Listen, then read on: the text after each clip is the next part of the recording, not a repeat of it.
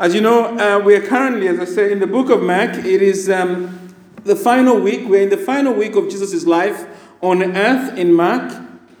And he's in Jerusalem. And we saw last Sunday evening that he's been teaching in the temple. And the Sanhedrin have come to him and they've sort of sprung up a trap. They asked him a question of why he's doing these things. And Jesus has responded with, in Mark chapter 11, verse 27 to 33, with a question about John the Baptist. The question about John the Baptist was the baptism of John from God or from man. And sort of that's trapped them a bit. And he's followed that up now with an imagined story, which we look at in Mark chapter 12, verse 1 to verse 12. The story goes something like this. A man decides to plant a vineyard. I call it a vineyard. You call it a vineyard. That's interesting. We'll ask Brother Rob to adjudicate afterwards, right? A vineyard, right? He then rents it out to farmers who promise to give him a share of crops. And then the man, of course, travels abroad. He travels to live abroad. Perhaps he's gone to south of France or something just to enjoy life, right? When the time of harvest comes, while he's abroad, the owner sends his servant to collect his share of the profits. But the tenant beat the servant and sends him away. These tenants are like tenant farmers that is put in charge of this vineyard to look after. But when he sends his servants, they beat him up. They beat up the servants. And then he sends another one. They beat the second one. He sends a third. They kill a third one. And then this goes on. He just keeps sending servants to collect the profits. And they just keep beating them or killing them, right? The tenants are very evil. So the man is at the end of his rope. And so he says to himself, I will send my son to them, right? He's the only one I have. But surely these thugs will see my son. They'll recognize that he carries my authority. And they'll have respect for him, right? But as soon as the son arrives, the tenants say to themselves, look at this. It is the son, the heir to this vineyard. If we kill him, it will be ours. And of course, they kill his son and shamefully toss his body out of the vineyard. When his father hears the news, he comes and destroys all of the tenants. But to our shock, instead of the owner just selling it off or just closing down shop, he decides to appoint new tenants to work and enjoy in the vineyard with him. And life moves on. That's the story we read in Mark chapter 12, verse 1 to 9. And I think it's important just to read it from again, just so that we get the story with Jesus' own words. Verse 1, it says that a man planted a vineyard and put a fence around it and dug a pit for the winepress and built a tower, so this is security, and then he leased it to tenants and went into another country. Verse 2, when the season came, he sent a servant to the tenants to get from them some of the fruit of the vineyard. And they took him and beat him and sent him away empty-handed. Again, he sent to them another servant, and they struck him on the head and treated him shamefully. And he sent another, and him they killed. And so with many others, some they beat, and some they killed. He had still one other, a beloved son. Finally, he sent him to them and saying, they will respect my son. But those tenants said to one another, this is the heir. Come, let us kill him, and the inheritance will be ours. And they took him and killed him and threw him out of the vineyard. What will the owner of the vineyard do? He will come and destroy the tenants and give the vineyard to others. Verse 10, have you not read this scripture? Jesus is asking the question. The stone that the builders rejected has become the cornerstone. This was the Lord's doing, and it is marvelous in our eyes. And he goes on to say, and they were seeking to arrest him, but feared the people, for they perceived that he had told the parable against them. That's the Sanhedrin. So they left him and went away. Now, I wonder, as you heard me tell the story, as we've just read it, as Brother Ola read it before, as you hear or read that story, what questions or feelings does it generate within you? Maybe you're puzzled as you read that. You're thinking to yourself, what sort of evil people are these tenants? I mean, who repays such amazing kindness with unimaginable rebellion and brutality? Perhaps you're frustrated with the owner. I was a bit frustrated with the owner. How can he allow the tenants to treat him like a doormat? And why put his son in such harm's way? It's obvious these guys were never going to, give up the vineyard. The other question I have, you may have perhaps, it's not one I have, but some may read this story and they feel sorry for the son. He's so loving, he's so obedient to his dad, and he's going knowing he's going to die, really, based on the record. But he goes, and you may look at the son and think, you feel so sorry for him, right? We have many questions when we read this passage, and when parables, we need to ask those questions. When we read Bible stories, we have to ask these questions. And as we read this question, we realize that they're all begging a bigger question. And the question is this: why has Jesus told the story?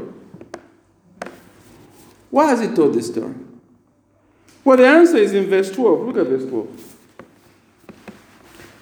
Verse 12, and they were seeking to arrest him, but feared the people. That's the Sanhedrin.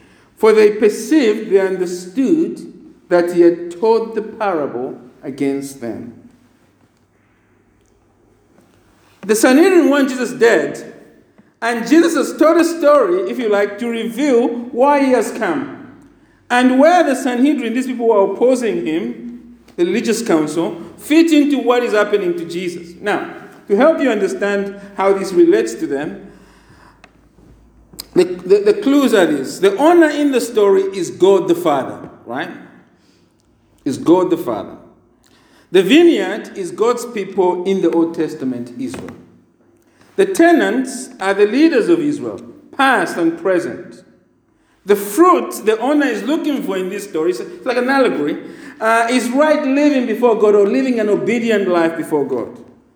The beaten and killed servants are the prophets in the Old Testament, including John the Baptist, who Herod has just killed. The beloved Son in the story is God the Son, Jesus.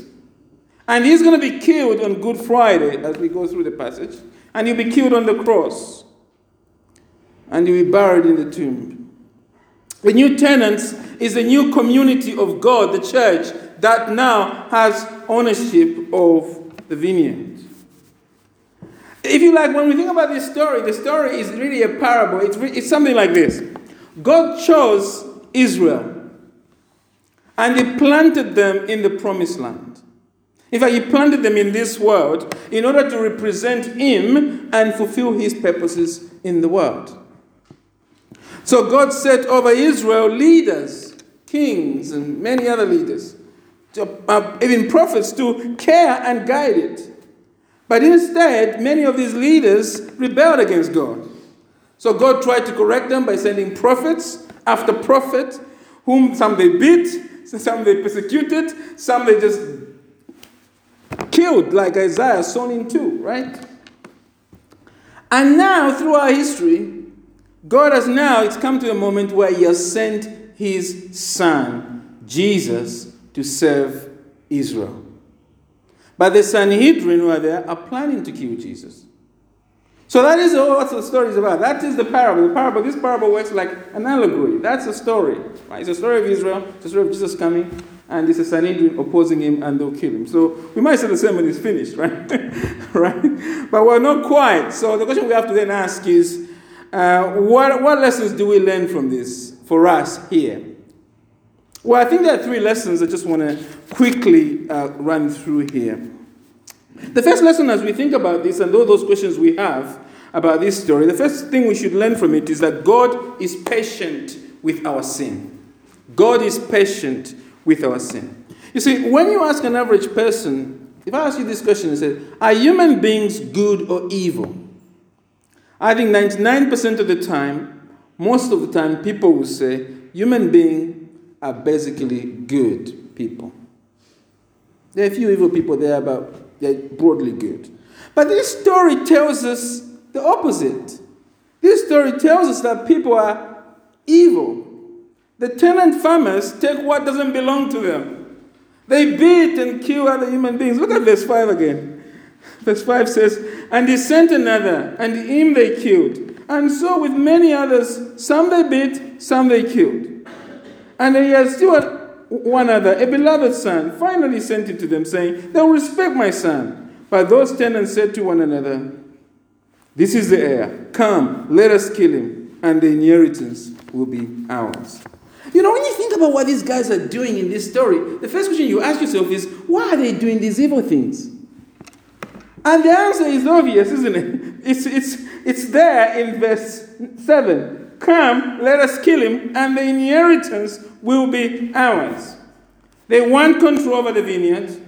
They want control over the means of production. They want to have control over their lives, to give them comfort, to have security. What they long for is to have independence from the owner. You see, these tenants have no love for anyone else. They live to please only themselves. We might say their motto in life is me first and everyone else second. And as we think about their actions and their attitudes, we realize that these farmers are doing what the Bible calls sin. Sin in the Bible is not only doing bad things. Sin is simply not putting God first in our lives. Not putting the owner of the vineyard first. And the truth is that all of us are like that. God is your creator. Your life is his vineyard. He alone deserves to be first in your life. Nothing else. Not my wife, not my children. God must be first, and everything else must fit in there. But no one here can truly say all the time in all our lives we put God first. No one can. None of us do. All of us live for ourselves at the fundamental level. So in some sense, we are no different from these tenants. We are all sinners just like them. And this is a big problem, you see, for us, because our sin is begging God to punish us. It's begging God to do what he does in verse 9, right? But the amazing thing is that, and God must do that. Why? Because God is completely holy. He cannot look upon anything that is evil, and we sin against him every day. But the amazing thing is this, is that look at the gap between verse 2 and verse 9. God sends people to warn us, and he does all of these things. He's very patient. You know, a lot of people think of God as sort of just on tenterhooks to punish us. But the image of God we have in the Bible is that God is not in a rush to punish sinners. God is patient with our sin. It's quite extraordinary. You can't bear to look at it, but he's patient with our sin. I was driving yesterday on my way to, day before yesterday, to Dunstable, because I was there. I went there for an overnight meeting. And it was raining, pouring down the M25, M1. For some reason, just that straight, which just sometimes happens on the motorway. And there was just so much traffic, and all of a sudden, minutes were added to it. You know, you had planned a journey for an hour and 7 minutes, you know, it's always exact Google. It's now all of a sudden, it's a 2-hour journey. I'm going to be late for this meeting that starts at 3 p.m. on Friday. And that was becoming really irritated and frustrated that I can't get there in time. I was like, why didn't you just... I was impatient with myself. I was impatient with other drivers, just wanted to get there, right? I realized that I get frustrated by small things all the time. Just like waiting on the motorway. But God is not like that. God has power over himself. He is able to restrain his anger against us, even though every fiber of his being, his holiness, is screaming to punish us. And you know, in the Bible, there's full of examples of God being patient. You know, it said God took 6 days, the Bible tells us, to create the world. But it took 7 days to destroy Jericho. It took longer to destroy Jericho than it took to create the world. We come to Revelation, we read that God speaks to this woman Jezebel, who has been misleading people, and she says, I've given her time to repent. And you look at the damage she's done, you're thinking, why is he giving them time to repent? When we're going through Judges, we read, God must raise judge after judge. He raises 12 judges because Israel is going through a cycle of just rebelling against God. Think of God bringing the children into the promised land itself and how impatient they are with Moses. And they all don't want to go back, but God perseveres. Think of the disciples that they've been with Jesus. They have just been not getting it, right? And Jesus is just patient with them. You know, God is quick to build and slow to pull down sinners who rebel against him. And if you have surrendered to Jesus, you know you are living this truth. If you have come to that position of completely surrendering your life to Jesus, you know that already. The only reason you're a Christian, and many other people are not, is because God was patient with you at that time when you didn't know him. You had a sermon and you didn't surrender your life to him. But he kept being patient with you. He kept encouraging you to look to him. You know that already. He worked patiently to bring you to faith. And even now, as a follower of Jesus, God is patient with you every day. You know how many times you let God down. You know that. You know how many terrible decisions you make every day sometimes. You know that you do not always love and care for God as he loves and cares for you. You know, you sometimes even doubt God that he's there at all, let alone just caring for you. And yet his love for you is constant. His spirit is gently working to reassure you of his presence. He is sending people in your life to point you back to him, to nurture you, to support you. Some of those people, they're like these servants. You don't even appreciate them. like those servants that God has been sending, the owner was sending. But God loves you and is patient with you. And he has promised, I'll never leave you nor forsake you. He has committed himself to be patient with you in all your failures and in all your sins. Remarkably enough. He committed himself to always love you. And every human being longs to have someone who is patient and caring. You know, when you're getting married, that's what you think about, isn't it? I've got to marry somebody who will love me for me. And I'm a mess usually, so I want to marry somebody who will be patient with my mess. Right? That's what we all long for. That's what we want. And the amazing thing is that we know this in our own life, isn't it? God has blessed us with believers, parents, spouses, friends, right? Who are patient with us. But when we compare those people to God, they are nothing like God. Because you see, God is always constantly patient. You know, maybe you worry sometimes, you're a follower of Jesus, you worry sometimes, and you look at your life and you see all the mess you're making, and you're asking yourself, will God just one day be fed up with me, right? Well, if you're in Christ, no. God will always be patient with you. Why? Because your sins have all been paid for in Jesus. You see, God doesn't have a long fuse. His patience is actually as a result of the fact that it is already sorted out for you in Jesus. And so God is patient with you because Christ paid it all for you. His wrath against your sin is settled forever. And if you do not know Jesus, God wants you to know Christ, to come to Christ and to surrender to him, so that you can truly enjoy his patience in Christ.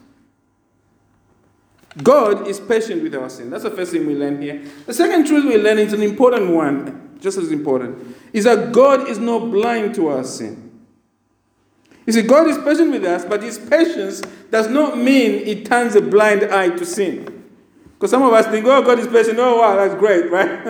I can just keep him waiting. I don't have to turn my life to him. No, God being patient does not mean he turns a blind eye to sin. God is committed to punishing sin or correcting sinners. For God's children, he corrects them. For people who don't believe in God, he will punish them. You see, when God is patient, it is because he's doing either of two things. When God is patient with you, it is either because he's just delaying punishing you because you rebelled against him, and if you're a believer, he's delaying correcting you at some point to another time. It's coming, but it's delayed.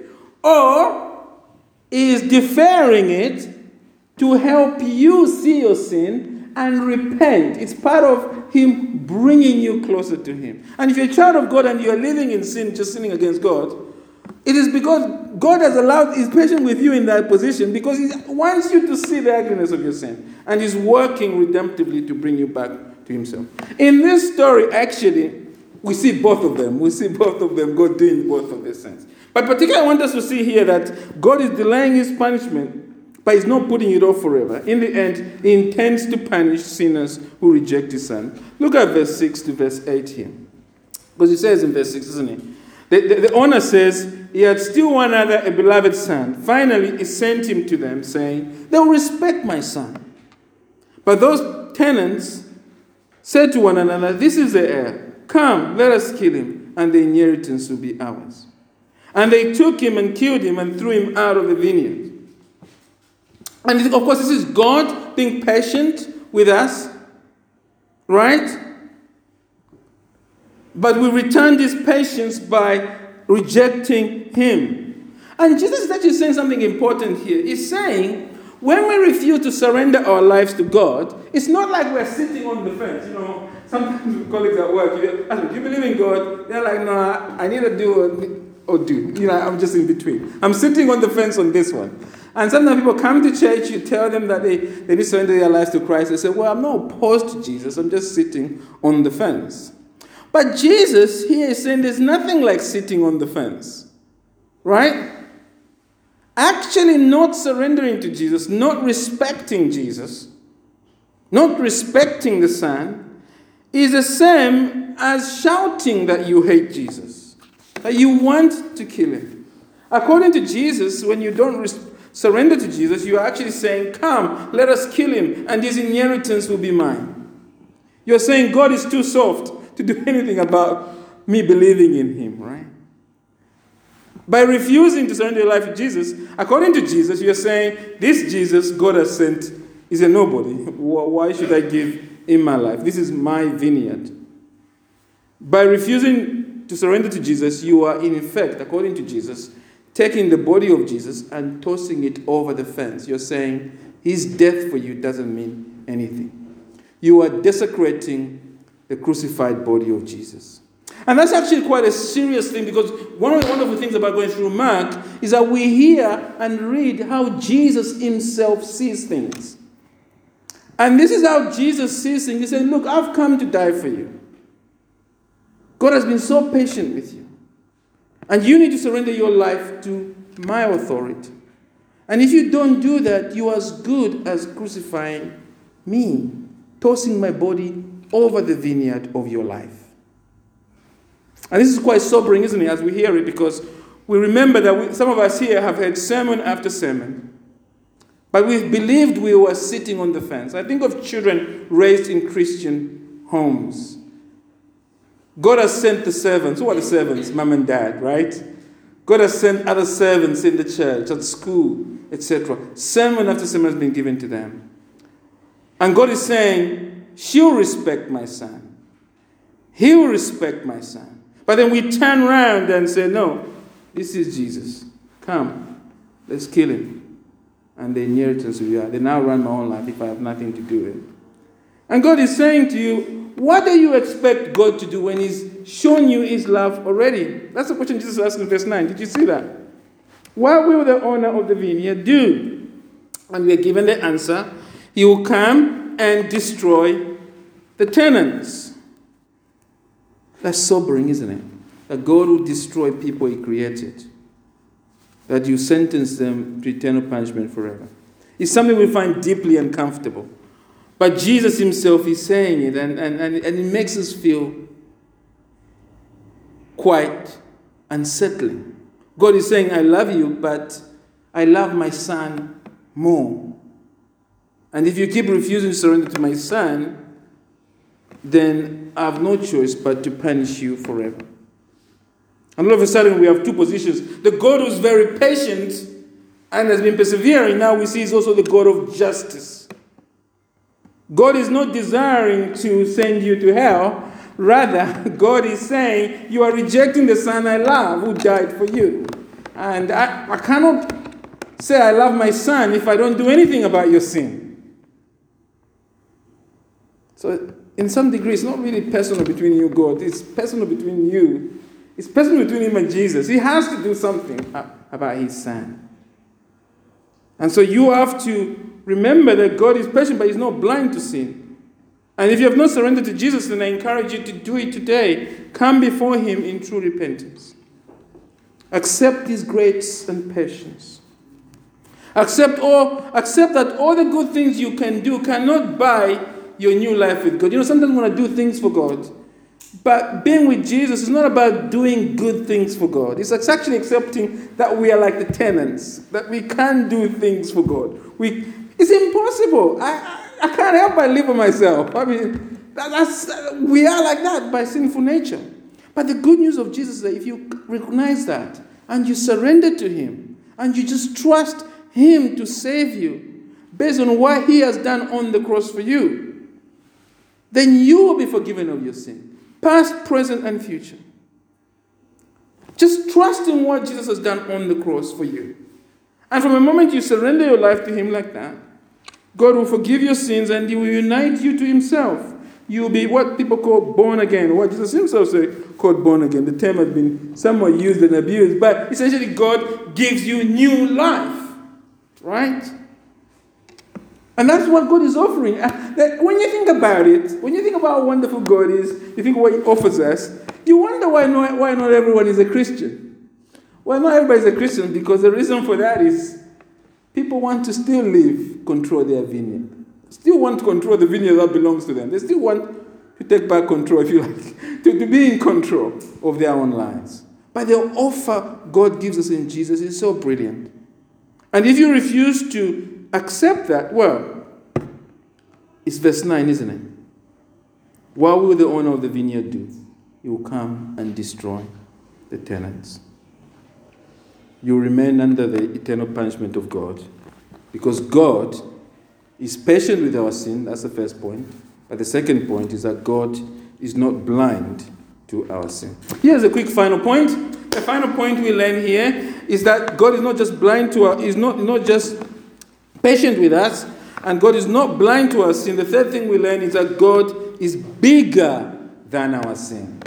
God is bigger than our sin. If the story ended in the middle of verse 9, what would you say? If it just ended in the middle of verse 9. When we read, what will the owner do? He will come and destroy the tenants. And we end there. We'll think it's pointless. We'll be like, what's this about? God tried to prove his love to human beings, but they rejected his love. So out of vindictiveness, he destroyed them, right? It would make us wonder why he created us in the first place, right? But the story doesn't end there of the Bible. It takes a dramatic twist in the middle of verse 9. Notice what it says in verse 9. He will come and destroy the tenants and give the vineyard to others. Instead of God giving up on his vineyard, Israel, he graciously gives it to another group to look after it, so to speak. If you like, the purposes of Israel are now fulfilled in another group. Who are the others? Well, Jesus tells us in verse 10 to 11. Let's read that. Have you not read the scripture? This is the question. The stone that the builders have rejected has become the cornerstone. This was the Lord's doing, and it is marvelous in our eyes. Have you noticed something? The vineyard there becomes a building, right? It becomes a new building with Jesus himself as the cornerstone. In New Testament times, buildings were held together by a large stone at the corner of the building to provide stability and orientation to the rest of the building. This thing which held it together, it was called a cornerstone. And Jesus is saying, is now, we can ask the architect perhaps, those that are in this sort of field. Jesus is saying, he is now the cornerstone of a new house of God, a new vineyard, right? It is in Jesus, the Son of David, that Israel itself finds its salvation, that all of us who trust in Jesus find salvation. You see, the amazing thing about this story is that Jesus is not so much warning the Sanhedrin. Because you can read this story and thinking, what Jesus is saying is, if you kill me, you're dead. Right? We might think that's what he's saying, but that's not what he's saying. He's warning them that their sin against him will cost them. But the bigger point he's making is this. It's in verse 11. This was the Lord's doing, and it is marvelous in our eyes. Jesus is saying he has come to die for us. The point of this passage is that Jesus knows they will kill him. The point of this passage is that God is working through the sinful action of the Sanhedrin to save sinners through the death and resurrection of Jesus. The God of the Bible does not work in our lives despite sin, but even through our sin. God is always infinitely bigger than our sin. Now we need to pause there, don't we? We need to be clear here that God working through the sinful actions of people like you and me does not take away from our responsibility for the sins we commit. You know, a driver causes an accident on the road, right? Through careless driving. And then he turns around and says, God is sovereign. He must have made it happen, right? Because God controls all things. Surely he made it happen, right? So we are forced with the question, isn't it? Is God in control over all the decisions or our choices real? The Bible says it is both. The Bible teaches us clearly that all human decisions we do are real and tangible.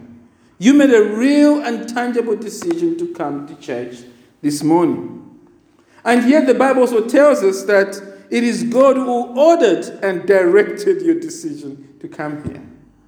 And that's why sometimes we look at some of the stuff we find in the Bible, it splits on our head, isn't it? Sometimes we can get the impression that somehow Christianity is not intellectually demanding. Far from it. Here we are given a paradox by God. He orders all things, and yet your decisions are real. How do you reconcile that? I don't know how you reconcile that. But Jesus is fully God and Jesus is fully human. How do you reconcile that? I don't know. God is 3 in 1. Right? How do you reconcile that? I don't know. The point is that the scriptures has these paradoxes because we're dealing with a God who's beyond our understanding. In this case, your decisions are real, every decision you make, but at the same time, God orders every decision you make. The lot is cast in the lap, but every decision is from the Lord. God overrules our actions and works through them, even working through our sin. And though that sin we commit is owned by us, we are responsible for it, and yet God is sovereign working through it.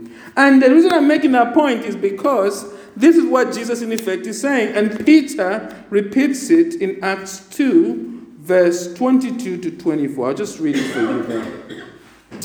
Acts 2, verse 22 to 24, it says this: Men of Israel, hear these words.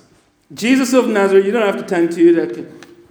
A man attested to you by God with mighty works and wonders and signs that God did through him in your midst, as you yourselves know. This Jesus, listen to this, delivered up according to the definite plan and foreknowledge of God, right? You crucified and killed by the hands of lawless men. God raised him up, loosening the pangs of death, because it was not possible for him to be held by him. Who killed Jesus? Sinners killed Jesus. They put him to death by their free and evil choices. Yet Peter tells us it was God who put Jesus to death in order to save you from sin. God allowed sinners to stab him in his holy chest because he loved you enough to work through sinful actions to bring you to himself. If you are a true follower of Jesus, this is a marvelous truth. To know that God is bigger than your sin. It should cause you to be thankful to God. You should take comfort in this mystery. Because you see, all of us have a natural tendency to think of God's work in terms of miraculous intervention. Excitement, everything swimming along nicely, that means God is at work, right? When we pray for things, we all want rapid answers. Quick, positive results. We love dramatic stories of conversions. Oh, he was a drunkard, he used to beat his wife, he used to kill the neighbor. Now God has saved him. Isn't that amazing? Right? We love that, right? Perhaps saved in Belmarsh or something like that, right? And God does that, right? You think of the story of Jeffrey Dahmer, for example. God does save people. You think of Saul in the Bible, right? on the road to Damascus. But the normal way it works in our life is through ordinary means, and often it is in the middle of sinful human action where we just see hopelessness.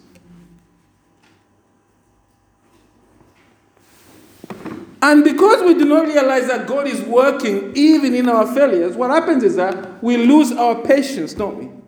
When we are praying for God to do something in our lives and other people, we give up because it seems like nothing is happening or things are getting worse. But this passage is saying to us, look, yes, sometimes the situation looks hopeless, but remember, I am bigger than your flaws. I am bigger than your sins. Now, I don't know as you sit here this morning what sinful situation you are currently facing where it feels so hopeless. Maybe you're a parent and your child is getting more and more rebellious, right? You have a son, maybe you have a son like Samson, just getting worse and worse and worse every time. You're trying to help her out, but she just doesn't want to know. And you feel like giving up. You're wondering what is going on here. And maybe you don't even feel like praying anymore. Or maybe you have a friend whom you desire that they would turn from a sinful life and surrender their life to Jesus. And honestly speaking, you evaluate everything and you can't see any miracles that are on the shelf, right? Or maybe it's you. Maybe you are struggling with an addiction here, a secret addiction of some sort. You're trying to live for God, but it is hard. You keep getting up and you keep getting down. These situations can leave us feeling empty. They can leave us wondering whether change will ever come. And you know what? The devil is always on hand. The devil likes to whisper, doesn't he? Especially, when you fall, he comes to you and says, God is on holiday. I told you he's going to another country, right? This is too difficult for him, It's too difficult for him. He cannot help you on this one. He helped you on that one last time, but no on this one. This is all new in heaven. They are trying to figure it out, right? I've been there, you say, right? You are on your own. Or maybe you are just looking at your life right now and wondering about all those wasted years mired in sin, resisting God. And it brings you to tears. Some people, when they come to faith in Jesus, they look back and they made so many terrible mistakes. They think, I wish I had turned to Jesus when I was young. And they're just crushed by tears and they feel they're just bumping along. And sometimes it brings tears to their eyes. And they feel dejected and down. I don't know what your situation is, right? What I do know is that in all the ugliness of our sins, all the wrongs, all the struggles, if we're trusting in Jesus, God is still working through those. How do I know? Because of Romans. Because of Romans, don't I? I know it because of Romans 8, verse... Let me see if I can find it. Romans 8, verse 28, which you know by heart, don't you? And we know that for those who love God, all things work together for good, for those who are called according to his purpose. It's amazing. And we know that for those who love God, all things, not some, all things, even your sinful situations, work together for good for those who are called according to his purpose. We can agree with Paul because God is always one step ahead. He is always working to overrule our sin. In Jesus, God is always bigger than your sin. I'm so comforted by that. In the end, it's not about you. It is about him. And so if you're struggling in whatever area, leave it to our God to order and provide. Leave to the God of patience to take care of it. If it's sin, repent of the sin. But if you keep falling, keep going back to him. Surrendering to him. Continue in that. He's already at work for you in Christ. Go to him. And if you do not know Christ, then come to this God of patience. Come to this God who's bigger to work through your mess. And you know the joy of loving and following him.